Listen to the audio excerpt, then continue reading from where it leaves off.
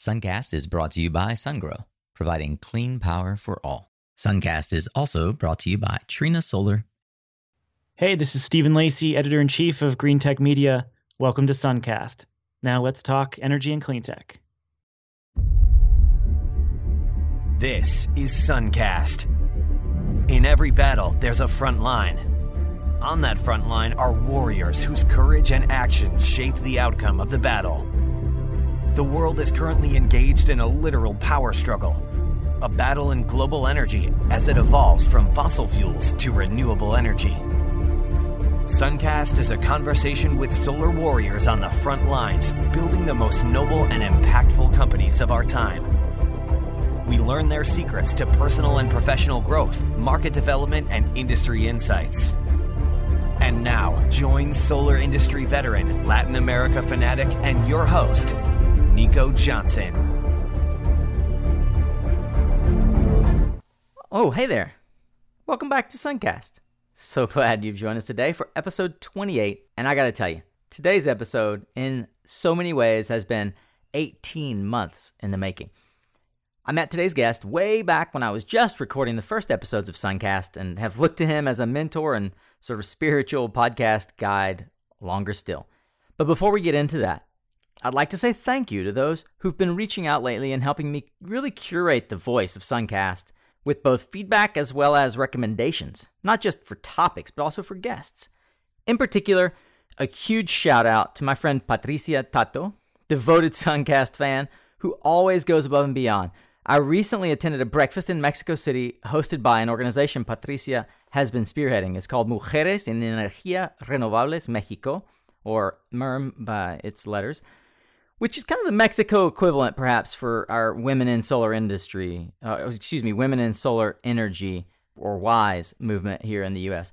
Patricia, thank you so much for being such a positive light in the world and for all your help keeping Suncast relevant, not just in Mexico, but throughout Latin America. As a listener, you can shoot me an email, a LinkedIn, even just pop over to the website, leave me a quick voicemail right from your smartphone. My email is nico@mysuncast.com. The website is mysuncast.com. Hey, next, there have been a number of you who have expressed a need for more access to financing or capital options in the C&I market. And I wanted to tell you really quickly about a new entrant to the market and a subsequent partner with Suncast, a company called SolRates. SolRates helps solar installers in the United States provide instant online financing quotes for commercial and industrial customers with projects $100,000 in value and up. To learn more, you can visit www.solrates.com. And if you'd like an invitation code to join the platform, please reach out to me directly. SolRates is currently only offered for US-based projects. Well, today on Suncast, you'll meet Stephen Lacey. No doubt many of you are already familiar with that name, so he may need no introduction, but Stephen is the editor-in-chief of Green Tech Media and the host of the extremely popular Green Tech Media podcasts, The Energy Gang and The Interchange. Like many of you, GTM is one of my go-to resources for up-to-date info on the bleeding edge of clean tech. So I'm truly excited to have Stephen on the show today. There's a ton here to unpack and ponder. Among the topics we've discussed, you'll discover the origins of the Energy Gang podcast, a modified version of Hot or Not, where Stephen opines on topics from distributed storage to SaaS startups in clean tech, the likelihood of a carbon tax, Stephen's views on the impact of the Trump administration on renewables, and some of his biggest takeaways from over a decade of clean energy journalism. Thanks again for taking the time to be here. It means so much. Enjoy this week's episode of Suncast with none other than Stephen Lacey.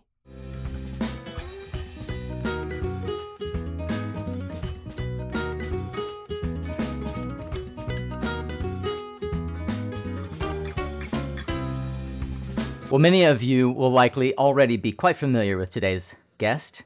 Nonetheless, allow me to introduce you to the eponymous Mr. Stephen Lacey, noted energy and environmental editor, not to mention podcaster, and host of GTM's popular Energy Gang podcast. He's currently editor-in-chief at Green Tech Media and has been an established writer and editor on clean energy and environmental policy for more than a decade, including at Climate Progress and RenewableEnergyWorld.com. Stephen, it's truly an honor to have you on the show today. Welcome to Suncast. Hey, thanks for having me on, Nico. It's great to talk to both a fellow podcasting geek and energy geek. It sure is.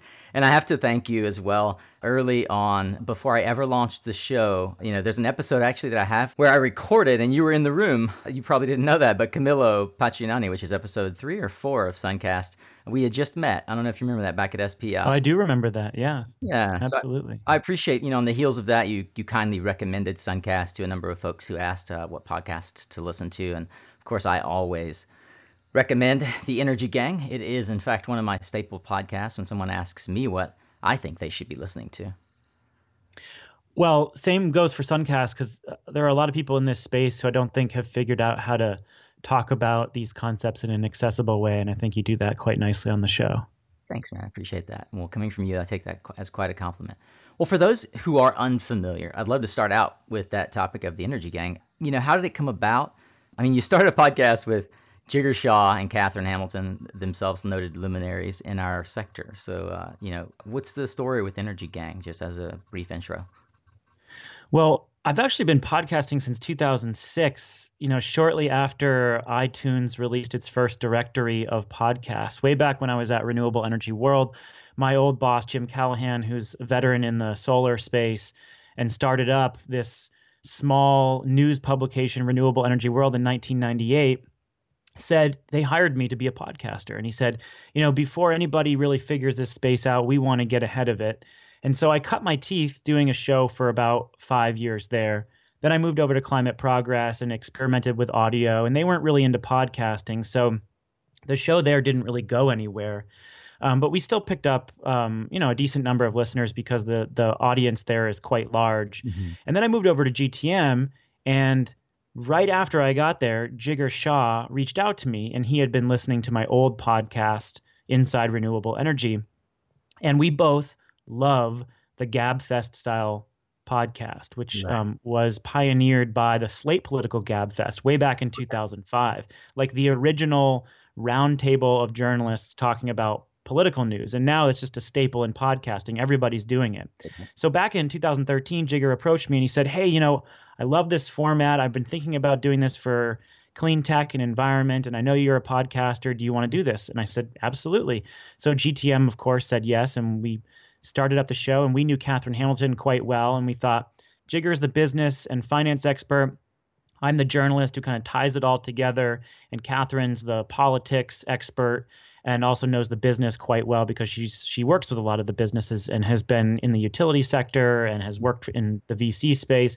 So it all kind of came together. And I had been thinking about rolling out a show at GTM for a while, and it was actually Jigar who approached me with the idea of the GabFest style. That's so cool. Well, I get asked this a lot just in general in public. I'm curious, what do you say to people when they ask what your podcast is about? I say it's a weekly digest of the news. We're there to provide a sounding board for people who are trying to look beyond the headlines and understand the forces driving the energy transition, energy politics, and the environmental movement. And we're there to kind of, debate the issues and help people understand what's going on in the news in a pretty engaging way, but also to use us as a sounding board to disagree or agree with us. Mm-hmm. Maybe they read something and they're kind of looking for someone to help them digest it. I see us as the folks who can help people understand how they feel about the latest trends in energy and clean tech. Wow. We're like arguing around the table and we're trying to figure it all out ourselves. Yeah. And then we provide that sounding board for other people who can say, oh, this is what they think about the news. Now I can sort of form my own opinion. Yeah. And I love that you guys don't always agree. In many cases you rarely agree on certain topics. Jigar is known to throw many grenades. Yeah. So after a while I realized that it made sense to just disagree with whatever he was going to say to make the audio sound good. So I might go in with a certain thesis and I just realized, well, to make this interesting, maybe we should just disagree anywhere possible. Yeah. And very often I actually agree with what he's saying, but we both have found a way to disagree to make the conversation a little bit more interesting. And I find that that's, something that a lot of really good interviewers and conversationalists do. They just find ways to to highlight disagreement in a constructive way. Yeah, on Suncast, I've actually been meaning to do a lot more pushing back. It's easy early on when you're trying to get the show going to just be agreeable and say, oh, that's really interesting. Thanks for sharing that, as opposed to saying, that sounds like a totally crap answer. Let's drill down to what you really believe. And I appreciate that about the Energy Gang, that you guys are so open. I always kind of turn to the Energy Gang like I do to GTM for real-time info. It sounds like that's how you guys have expressed the nature of the business of the podcast there. From behind the scenes perspective, how do you go about planning for the show? Is it, you're the journalist. Do you do all the heavy lifting? Is it kind of equal contribution of the three? It's mostly it mostly comes from my news flow. So I'm reading the news every morning. It's part of my job to just get a sense of everything that's happening out there, because I have to assign articles to reporters. And I'm storing things up and figuring out what's going to make for the best conversation.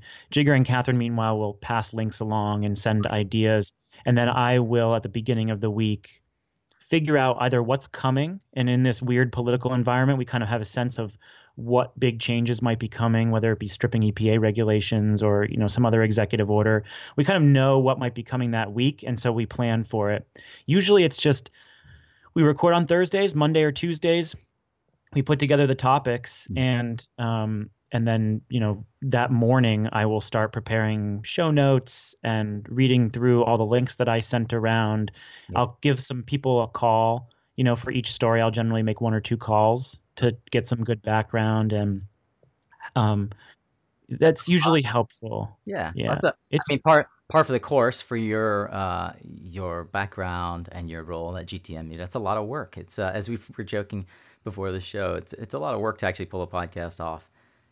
It is. For like a half-hour, 45-minute podcast, it's 12 hours of work. Exactly. Yeah, most people wouldn't guess that. For what it's worth, I want to say, hey, if you're out there and you have an idea for either Energy Gang or Suncast, I say it every episode, reach out to us. It really is golden. It helps so much when listeners say, hey, guys, you should be talking about this, or I'd like to nominate this person to be on your show. Believe it or not, we're genuinely asking for your input. That's almost the nature of the podcast platform and forum itself. Yeah, do it. I mean, we get a lot of our ideas from listeners too, either on Twitter or sending us emails. People respond to the call, and it's really helpful for us to know what our listeners want us to talk about. So that definitely guides content. So if you are listening to this, send in your ideas, because it does help mold the show. Absolutely. Well, apart from being an award-winning journalist and podcaster, you're also now, as I mentioned before, editor-in-chief at Green Tech Media. And before I go any further, congratulations on that, by the way. Thank you. Thank you. Well, you're sitting literally at the mouth of the funnel, the eye of the hurricane, you might say, of the news and what's next in clean tech. So I thought we'd play a game I often play with my guests called Hot or Not. And I'm going to tailor it to you, Stephen. This is a modified version of Hot or Not, since you're not a Latin America expert, but you are, in fact, what I consider a clean tech expert. So as you may be familiar, I'll name a specific topic, and you'll spend, I'll say, the time that you deem appropriate on whether you think it's hot or not and why. And believe me, there are spectrums between hot or not, but I'll leave it to you. You ready for it? Yeah, let's do it. I'll try to keep my answers fairly short. Very well. Okay. Hot or not, distributed storage? Definitely hot, particularly here in the U.S. By 2018, according to our numbers at GTM Research, we're going to install more distributed behind-the-meter systems than grid scale in front of the meter systems. And of course, a lot of that is going to be on the commercial scale for demand charge reduction. But increasingly, as you see market rules evolve, developers are seeing storage as a way to provide aggregated grid services, to provide backup power now that batteries are becoming cheaper and it actually makes sense, and to provide uninterruptible power supplies, basically. So I see it as a very hot market. Absolutely. Excellent. And as it's funny, I might have actually bring Stephen back to the show, because I think this entire hot or not list is worthy of its own separate show. So we'll go on to number 2, Stephen. Electrification of the automobile industry, hot or not? Well, hot as a concept, but I'd say lukewarm when you look at market realities. 2 years ago, a lot of automakers were planning for a significant ramp up in consumer demand, and no one expected oil and gas prices to fall like they have. And so demand has been pretty anemic. But at the same time, automakers are investing billions of dollars into research into artificial intelligence and autonomous vehicles, into electrified fleets. And of course, you have Tesla coming out with its Model 3 soon with a record number of people waiting in line for that car. So interest is still high, but consumer adoption is a lot more anemic than people thought. So I'd say lukewarm. Very interesting. All right, number 3. Utility scale solar, and for the purposes of this conversation, we'll call utility scale solar above 20 megawatts. I would say hot. Lukewarm in that the numbers have dropped off and will be lower than they were last year in 2016, and that's because there is this rush to get projects finished before the potential expiration of the investment tax credit. With that said, there's a lot of M&A activity because utilities are developing their own EPC units and looking for bigger and bigger portfolios of projects over the next 4 or 5 years. You do have mechanisms like PURPA that are driving a lot of activity outside of traditional state level mandates. And you have a lot of voluntary programs, utilities just saying this stuff is cheaper, so let's issue a procurement. They're not part of PURPA, and they're not part of any RPS. They're just utilities saying that they want solar because it's cheaper than the alternative. So I'm pretty hot on the market, even though growth will be somewhat sluggish over the next 2 years. We expect it to ramp up significantly in 2018 and 2019. So I'd say hot. Lukewarm, but getting hotter. Yeah, I would have expected the answer to be not. So I appreciate that color. And for those uninitiated in the acronyms thrown around in our industry, PURPA means Public Utility Regulatory Policies Act.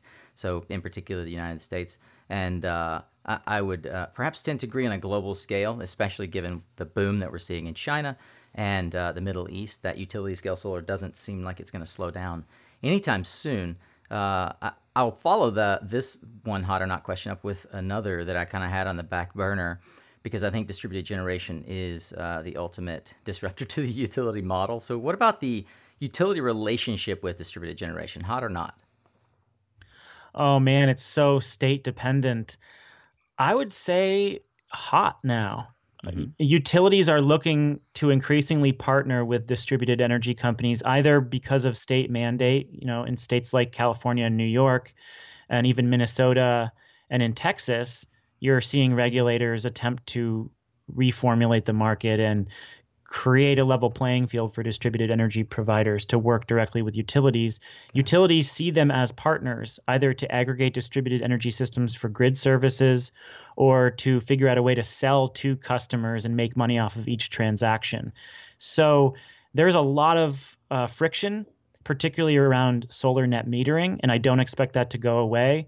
But the solar industry is being a lot more forward-thinking in its approach to rate design, and utilities recognize that this stuff is not going away. So there's a lot of animosity in the relationship, but it is improving simply because both sides recognize they have to work together. So I'd say it's getting hotter. For sure. Well, let's go to the next question, hot or not. How about SolarCity and Vivint Style, call them huge national installation and finance companies? I would say not. Definitely a real question about whether the national installation and sales model can actually work. People commonly point to the home improvement and contractor business as an example. There are no national contractors that do home improvement, and that's what solar is. That's what rooftop solar is in the residential space. And so I don't really see a precedent for it. I know someone like Jigger is completely, he's really soured on the idea of a national sales and installation model. He just has long thought that it would not work. I'm holding out because there's an issue of scale, and because the market is new enough, I don't know that we've proven yet that the national model doesn't work. I think what we've seen is that these companies have tried to scale for scale's sake, and that has caused their financial problems, whether it be Sungevity, which recently filed for bankruptcy protection, or Solar City, which has had its financial troubles, has seen customer acquisition costs go up, and arguably was acquired by Tesla to mask its financial troubles. I was going to say, they also filed for bankruptcy protection. It was just privately. Yes, exactly. It's so true. Right. But I don't know that I'm willing to wave off the national model. I think there are specific problems associated with these companies that are trying to scale way too quickly.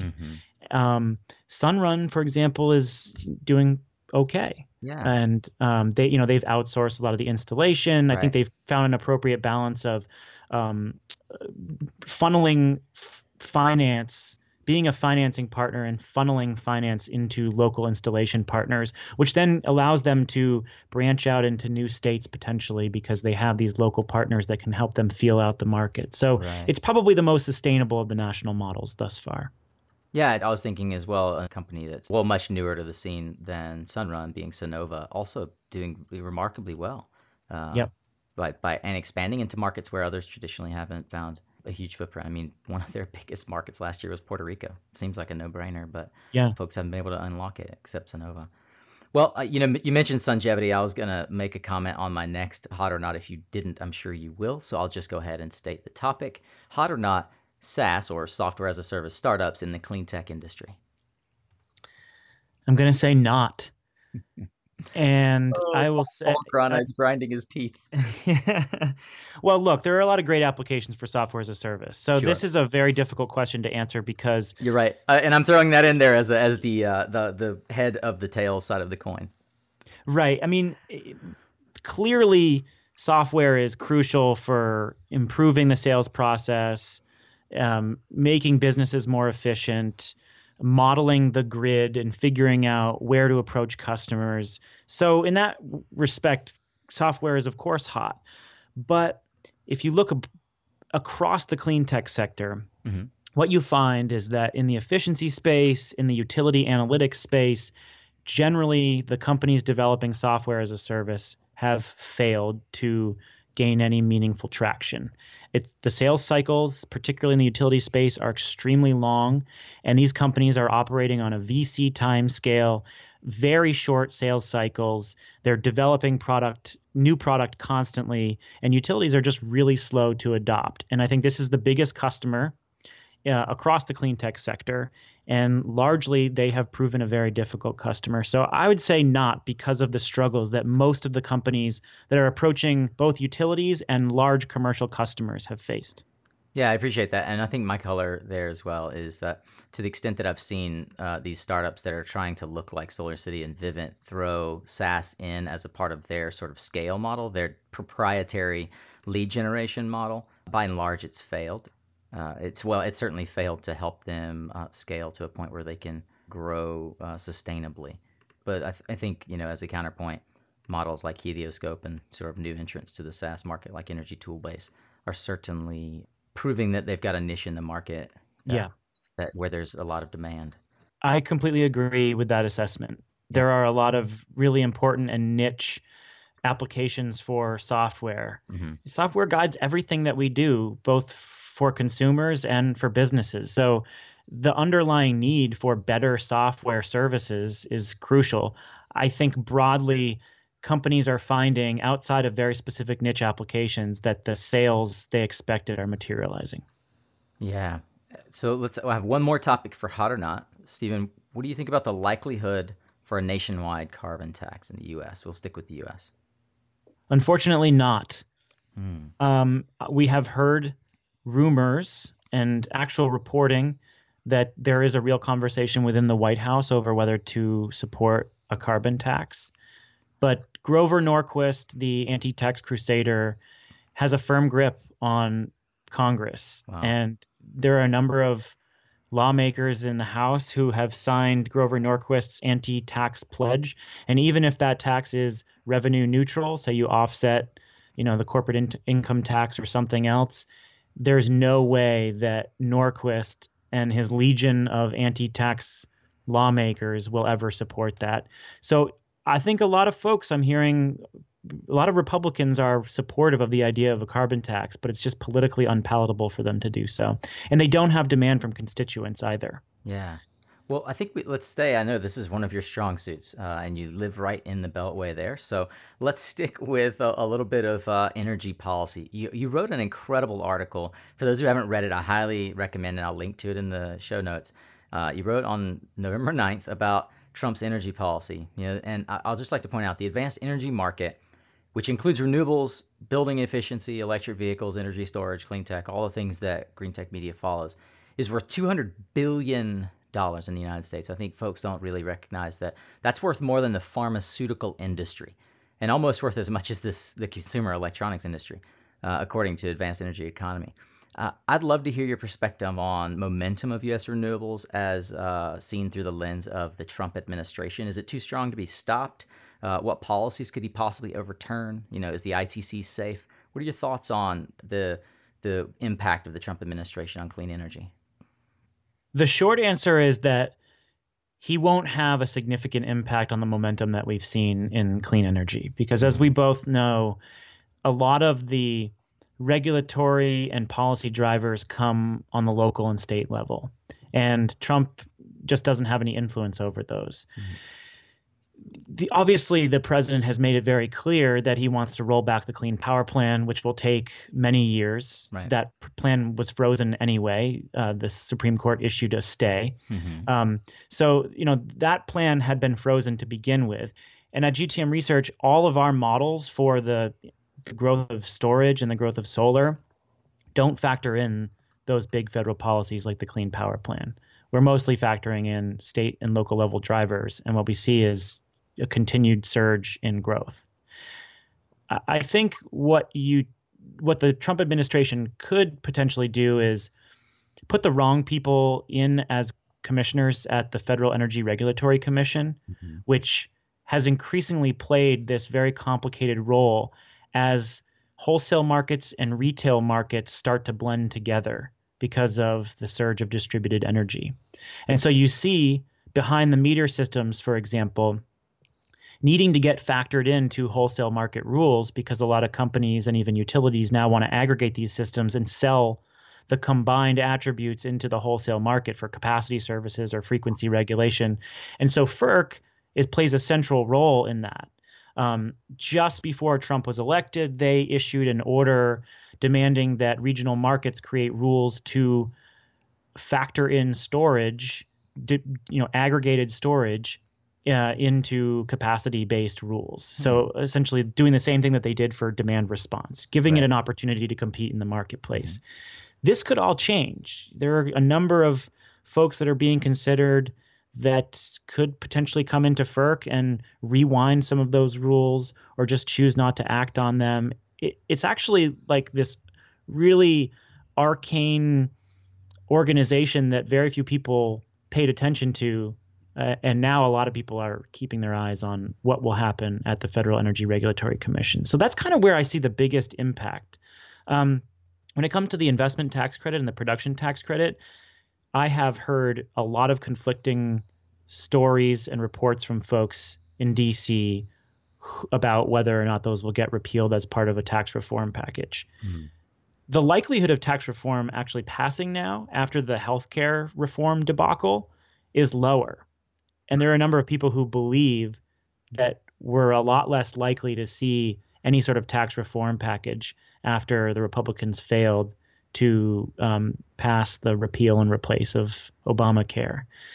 Oh, interesting. There are a lot of Republican governors out there and a lot of lawmakers who see the benefit of wind and solar in their states, who are secretly very supportive of the ITC and PTC. Oh, yeah. And on balance, from what I've heard from both advocates and people in the policy community, I don't get the sense that they're going to be in a tax reform package if and when it actually goes forward. Yeah, interesting as well. I had a conversation recently with Chigger where he pointed out that, and he's been a huge voice for this post-Trump election, that by and large, the folks that support renewables are Republican. They are rural. They are folks who value autonomy, and that just goes against the notion that the same base that elected the Trump administration would ever support him doing away with the things that allow for that type of state level autonomy. Yep, I completely agree with that assessment. I don't know about the solar statistics, but in the wind industry, 81% of wind projects are installed in Republican districts. Oh my gosh. And that's why you see people like Kansas Governor Sam Brownback, who's a pretty hardcore Republican, writing a letter to the president and to lawmakers in Congress saying, don't touch the tax credits and support more R&D in renewable energy because it's creating tens of thousands of jobs in the Midwest. Yeah. So since there should be some tweets out to Brownback thanking him for his support of the renewable industry. I think a lot of folks have leveraged their support in the industry. They see him as an important ally, and many other Terry Branstad in Iowa, and just governors all throughout the Midwest have long seen the impact of wind, and both Republican and Democrat, they highly support this industry. Yeah, so and historically, wind has been the cost leader from a renewables perspective. I mean, outside of hydro, obviously, for driving down the wholesale cost of renewables on the grid. But recently, we're seeing historic lows from solar winning tenders, not just in the United States, but also throughout Latin America and notably in the Middle East as well. Let's focus on the U.S., but I think this has some effects throughout the globe. But what does the grid look like at, let's say, $20 a megawatt hour for solar? What happens to the utilities? It's a really complicated question. I think the more interesting question is what happens to project owners and developers. So if they're selling solar power into wholesale markets and depressing prices during the time that they're actually generating power, they're very time dependent, then that makes it very difficult for projects to pencil out. And so when you start to see really low or even negative pricing, that can spell serious problems for the owners of solar projects.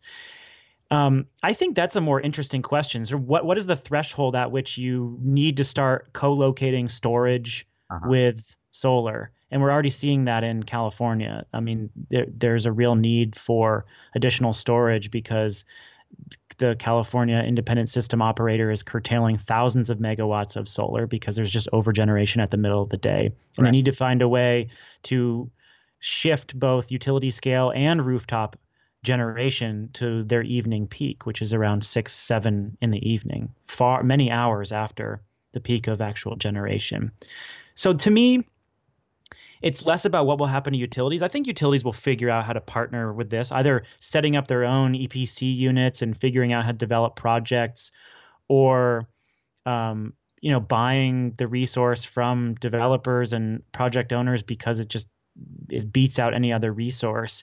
The real question is what happens to the solar industry business model. And I don't think anyone quite knows. Yeah, I think there's some lessons learned already evolving from the wind industry in Texas. As you mentioned already, curtailment is causing negative power prices on the market.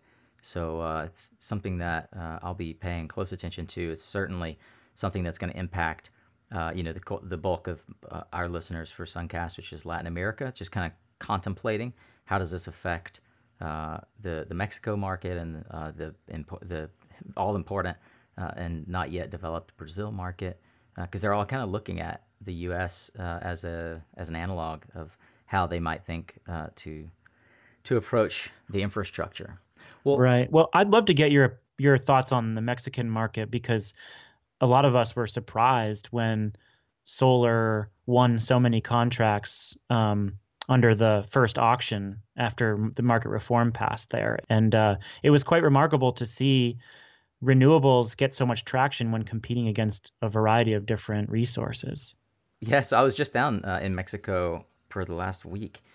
And, I think that not the solar industry at large was a little bit surprised as well. There was a lot of it's very transparent. Well, it's as transparent as Latin America can be, that the solar projects simply won out on price. So one of the very interesting aspects was how aggressive the solar developers were. I think that there's a lot of speculation in the market that, kind of how we looked at some of the early U.S. development, that the developers may in fact just be forecasting where they expect market prices to be. So there's a gamble in terms of whether or not they'll actually be able to hit their forecast price in terms of construction cost. In particular, it's pretty clear that there were projects that were bid without even having firm contracts on land, no firm contracts on equipment, and I'll mention that the equipment supply alone. Having talked to a number of the racking, inverter, and module manufacturers, the industry at large is kind of looking at this going, well, someone's got to supply this. We all believe that it's going to, in fact, be built. I spoke with Santiago Barcon, who owns and writes for Energia Hoy, who believes that all these projects, in fact, will be built. The question is whether or not they will be built without any damages for having been built late. But none of the equipment suppliers are terribly eager to supply the contracts, simply because the pricing they're being asked to provide is far below where market ought to be. So I think there's a clear suggestion that developers are being overly aggressive, and then they're pressuring both finance and equipment supply to meet where they believe the market should be. And it's yet to be determined if that's the prevailing thought process that will drive project development moving forward. It may also be argued that has always been the prevailing project development mentality. So I do think those projects will get built in Mexico, by and large. The majority, probably 60-70% of those projects will be built on their own merits. And I don't think we're done seeing the lowest prices in the market yet. We have another auction coming up in Mexico. I expect that the prices will be somewhere around, or if not slightly below, what the last market auction prices were. And we've seen extremely aggressive, even better than Mexico pricing in Argentina. So we'll see where that market is going. I do believe, just as a final note on that the utility space for Latin America, I'm much less bullish on it than you might perhaps be for the United States or the Middle East. I think that the utility space is about to see its twilight in Latin America, and that distributed generation is going to be a massively more productive sector for renewables. Fascinating. Yeah, I'll look to your analysis to see how that plays out. Indeed. When that shift actually happens. Yeah, well, we're going to have I have a few folks coming on, particularly to talk about the Mexico market, and Santiago being one of those who graciously gave me some time last week. So yeah, stay tuned. I think this is actually an interesting example of how the media narrative can get carried away and differ from the facts on the ground. This is not news to any of your listeners, probably, who are most likely really entrenched in this industry and understand what's going on. But we often hear about these record PPA prices, and when you actually look at the economics of the project itself, often they don't pencil out, or they're just like super razor thin margins. And there's a question about whether the projects can get built at that PPA price anyway. And so the same goes for like massive solar deployment in China, where you have massive curtailment. Many of the projects that get completed don't even get connected to the grid. Sometimes they're just sitting there waiting for the feed-in tariff when the regional government or the Chinese Development Bank actually wants to issue money. There's all these on-the-ground complexities that get missed in the record-breaking narrative. Although it's still a good story, there's a lot more to it. No doubt about it. And again, yet another topic that we could fill an entire podcast about. And, Indeed. And I just want to thank you for being the first guest to ask me for my opinion and to push back and ensure the audience that I have at least some shred of credibility with regard to my own sense of knowledge of what's happening in the market. So thank you for that, Stephen. Well, I know you do. Well, let's move on to the new session called Lessons Learned. I'm adding this as a component to Suncast. So I'll start with you, Stephen. What are some key lessons and takeaways from the most important mentors in your life or career that you'd like to share? The lessons that I've learned are mostly from other journalists who I think do a really good job, particularly in energy journalism. Many years ago, Alexis Madrigal, who is now the editor-at-large at Fusion, was a clean tech reporter at Wired magazine. And he was one of the early voices covering energy and clean tech. He wrote a book. I can't even remember the name of the title of the book now. I did not actually read the book, but I read a lot of his stuff at Wired magazine and at Atlantic, where he eventually became an editor. And he made the early clean tech transition accessible and understandable. Another writer who I think does a really good job is Dave Roberts at Vox, and actually his colleague Brad Plumer at Vox. They are so skilled at taking extremely complex climate and energy trends and making them accessible for those who may not be following it closely, but readable for those who are thinking about this stuff every day. And I find that business to business journalism has largely been very boring to read. And so I try my best to learn from writers who are writing for a more general interest audience so that I can apply those principles to the more complex writing that we might be doing in the B2B space. And I think that's what I picked up most of my career, is how to do that and how to keep refining that to make stuff interesting to read. Can you give me an example of an article recently or a place where you've applied that? You feel like you applied that well? Well, I'm not writing as much these days because I'm doing a lot more management and editing, but I try to apply that to the articles that, the writers are sending me. I will say that I apply it as much as possible to the Energy Gang. And we're talking to people who are financing projects, who are writing policy, working on the regulatory front, people who are so deep in the weeds on this. And what we try to do each week, both in the Energy Gang and the other podcast I do, The Interchange, is to step back a little bit and say, okay, how can we frame this in a way that provides overarching narratives? You have this, I think rolling narratives are really crucial. You have good guys and bad guys, and you're not taking a side, but you're learning how to frame things so that people feel like the topics that you're addressing are part of this really interesting rolling narrative. Yeah. So that's how I'm always thinking about approaching subjects. I'm not trying to get overly wonky, but I'm trying to maintain the complexity so that it's both accessible to people who may not be in the business and outside of it. And I try to apply those every week to the show, to the Energy Gang. And again, understanding that there are rolling narratives and the players involved kind of fit within those narratives. Very good.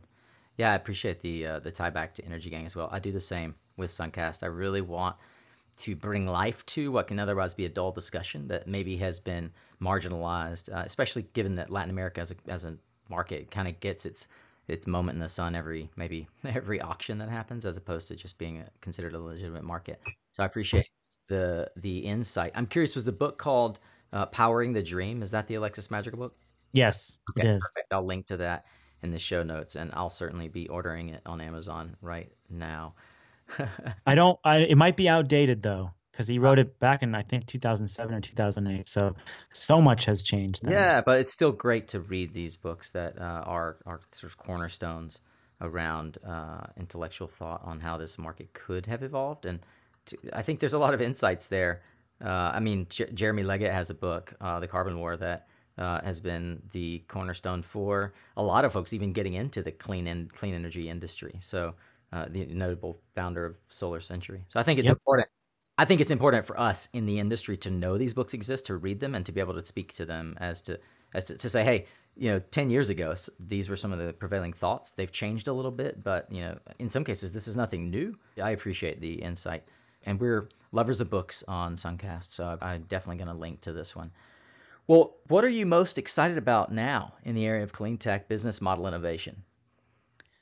I'm into blockchain these days. Wait, blockchain? And I feel like Bitcoin?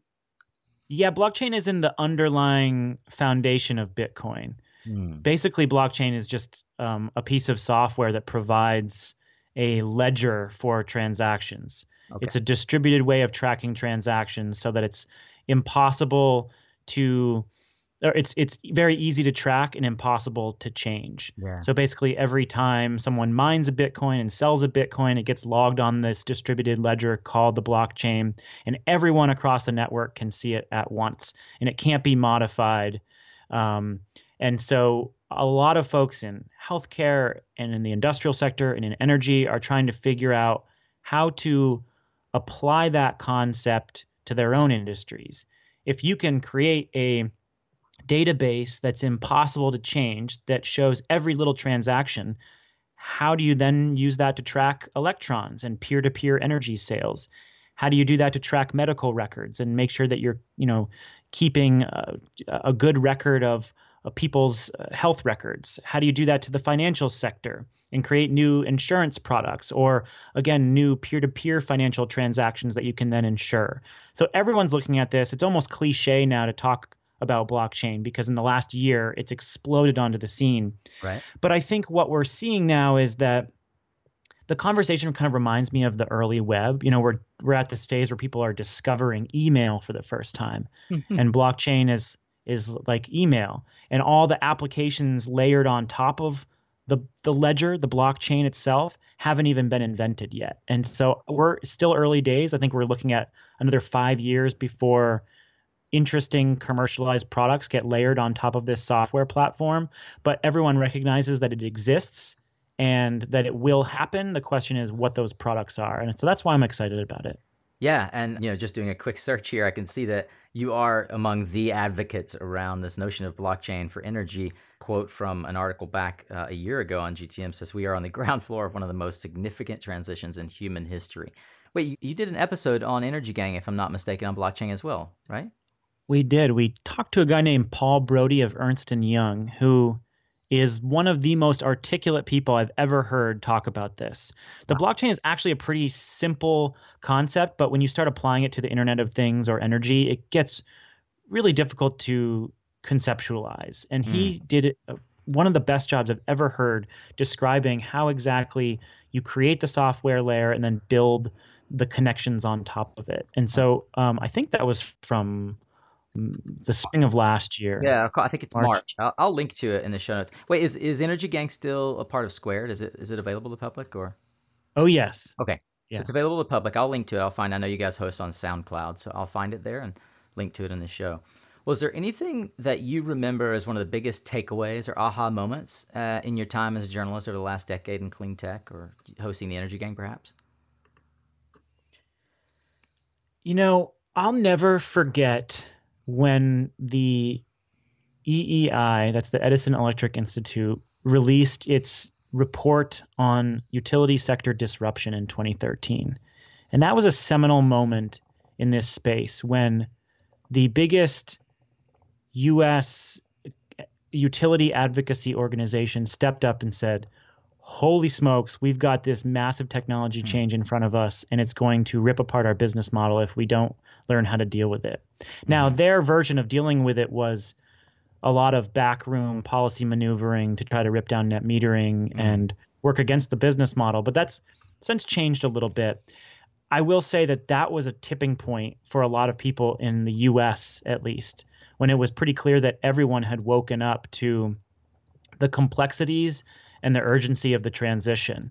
And now, almost 4 years on, we are seeing all those changes underway. Renewables and efficiency are just destroying new load growth for most utilities around the country. Coal is retiring at record levels. Gas and renewables are filling the gap. Utilities are struggling to figure out how to embrace this stuff and make money off of it. And everything that the utilities predicted back in 2013 is happening, and it's accelerating. And so that moment to me was when a lot of people opened their eyes. Amazing. I'll certainly go back and try to find that report. I love to read. And on that point, I'd like to transition. Stephen, I'd like to finish on a section we call Learning, Leadership, and Legacy. Stephen, what's the book that you've given away the most and why? I haven't given away a lot of books. I do give away a lot of podcast recommendations. Yeah. I'm a big fan of interview style podcasts, so I like this podcast. And, I'm a fan of people like Ezra Klein. I think he has a good interview show. Mm-hmm.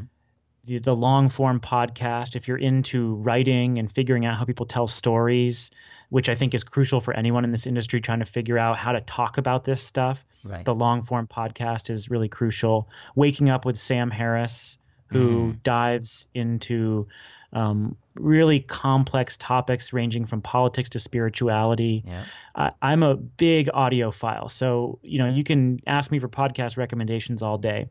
I will say that one book that has been really influential on me was, unsurprisingly, this book called Made to Stick by Chip Heath and Dan Heath. Right, the Heath And brothers. I think it came out in 2007. I read it in 2009, but it's all about how do you grab people's attention during a period of intense distraction when everyone is distracted by everything.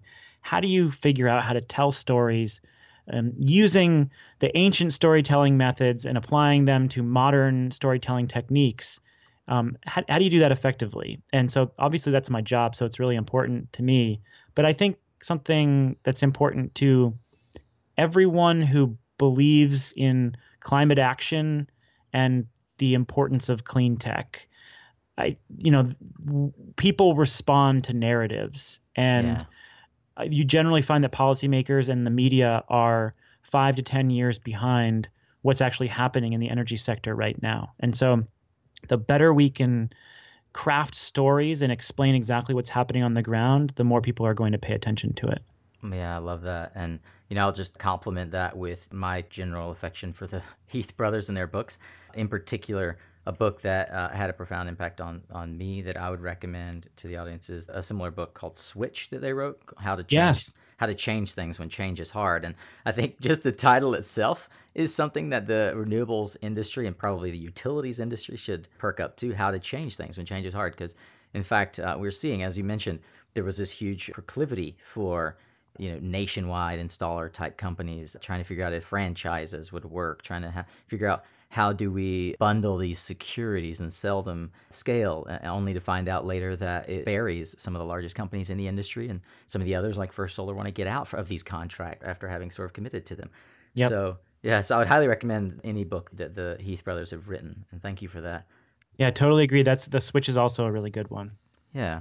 Perhaps one thing that I'd ask for you, Stephen, is just email me a list, and I'll certainly put it in the show notes, of any podcasts that you think our listeners would find interesting. I've captured a few: Ezra Klein. I also listen to Sam Harris and Waking Up, but I'll happily publish not only the GTM podcasts, which are essential, but anything else that you might find interesting. Okay, great. Well, what one thing do you do consistently, Stephen, that yields the greatest impact or results in your personal or professional life?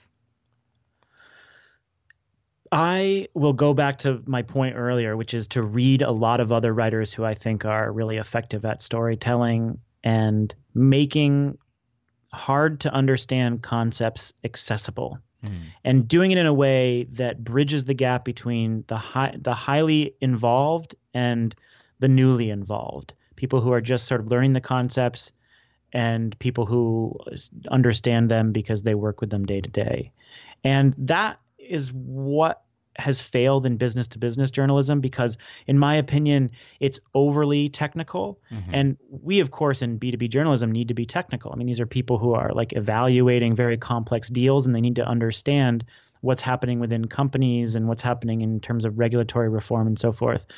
But you need to do it in a way that's actually engaging. And so I try to borrow from all sorts of other writers, both in and out of energy, to try to apply that to the stories that I'm editing and the way I talk about this. And also I just listen to a ton of audio too, and try to listen to the best interviewers, because people who are really good interviewers help me see things in a completely different way. And being an audiophile, I just try to soak up as much of it as possible and apply it to the way that I talk to people. So I'm just do my best to consume what I would want to be producing, basically. Yeah, I appreciate that. Yeah, I fully agree. I've been watching lately a lot of Charlie Rose interviews, and I just love the way he engages. To take iconic folks and really draw out very personal stories from them. And similarly, one of the things that got taken as a hobby lately is trying to record the history of my family. And so I found a book that maybe you would find interesting, Stephen. It's called For Our Children's Children. And it gave me a lot of questions for my family as well as for future podcast guests in terms of how to get at the heart of, or the essence of, a person's story. It's bundled in this package of how to collect the oral history of family or company, for that matter. So I appreciate that sort of process and your insight there. I'll have to check that one out. Yeah. Well, as we wrap up, obviously you are quite a public figure in many ways. I suspect that you're pretty active on Twitter, though I am not. How can people find you and engage with you? Definitely Twitter. I think that's where I'm most active. So you can just search for me, Stephen Lacey, StephenLacey. My Twitter handle is actually dropping the E, so it's STPHN_Lacey. But you can just search for me, and I'm easily findable on Twitter. And then my email is a good way to catch me too, if you want to, send me story ideas or there you go. Things I should pay attention to. Lacey@greentechmedia.com. And then if the Energy Gang is anywhere you find podcasts. Basically, if you're listening to this podcast, you know how to download a podcast, so you can just search for it. Wonderful. And also, I might mention as well, you had gave a nod to it earlier, but you and Shayle have a podcast that has recently come out from under the Squared to be public, as I understand it, The Interchange. Is that right? Yes, that is something we've been doing for a year now, and it's been behind the paywall. We've occasionally released shows on the Energy Gang feed, but we decided that it was better to make it a public show. And we actually go really deep on one particular topic. And this goes back to what I was saying about making things accessible. We are actually going into some of the most technical white papers, case studies, projects, financial deals, and trying to understand what makes them tick. And, applying those to, I think, the broader narrative about the energy transition. So we are kind of trying to figure out how this global energy transformation is going to unfold. And we're trying to bring people together in a discovery process. Very cool. And who better to do that than you and Shayle?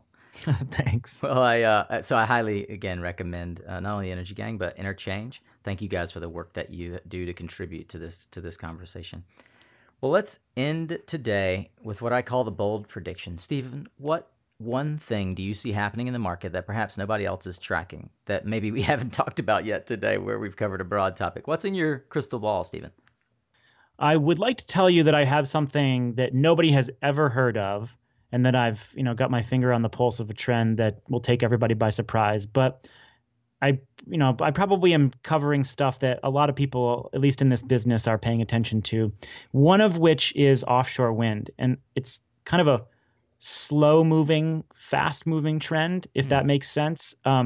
There's a lot of activity that is underway in New York and Massachusetts. Massachusetts just passed a massive 1,600 megawatt offshore wind target last year. New York has auctions underway as part of its Reforming the Energy Vision policy agenda. Rhode Island has potential auctions underway. North Carolina, the Interior Department actually just auctioned off a bunch of lease areas off of the coast of North Carolina. No way. And so developers are coming from all over the world, particularly from Europe, interested in competing for projects. And we expect, project early PPA proposals to come in fairly competitive. And once those do, a lot of people are going to wake up to the fact that offshore wind is going to become an industry here in the U.S. Hard to see after the Cape Wind debacle, but we're now beyond that. And there's a policy infrastructure being put in place to support offshore wind, learning from some of those early lessons that I think will really help give that industry a boost over the next couple of years. Wow, I did not see that one coming. Stephen Lacey, Editor-in-Chief at GreenTech Media. If any of that does in fact begin to gather steam, we'll try to cover it here on Suncast. No doubt you'll cover it on Energy Gang. Thank you so much for being a part of our conversation today, sir. Thanks, Nico. I had fun. I did too. We'll have to have you back sometime if we can find time on your very busy calendar, sir. I really enjoyed it, and you can hold me to some of those predictions next time around. Absolutely. That's a wrap on today's conversation, Solar Warriors, and you're now well armed for battle. Hopefully, you'll take away some great tools for your own success. I'd love it if you'd share what you learned or share the episode over on LinkedIn. Let me know what other tools you need. If you want to sharpen the axe a little bit more, I've shared some of the resources we discussed in today's conversation over at mysuncast.com. Just click on the latest episode link in the title bar. Perhaps the best tool in your arsenal might be subscribing to the mailing list while you're there, so that you'll get an email from yours truly when new content is available. Have a suggestion for someone you think should join the conversation? Email me, nico@mysuncast.com, or shoot me a message on LinkedIn. Hey, that's it. Thanks for being here. Until next time, stay informed, my friend, and stay tuned.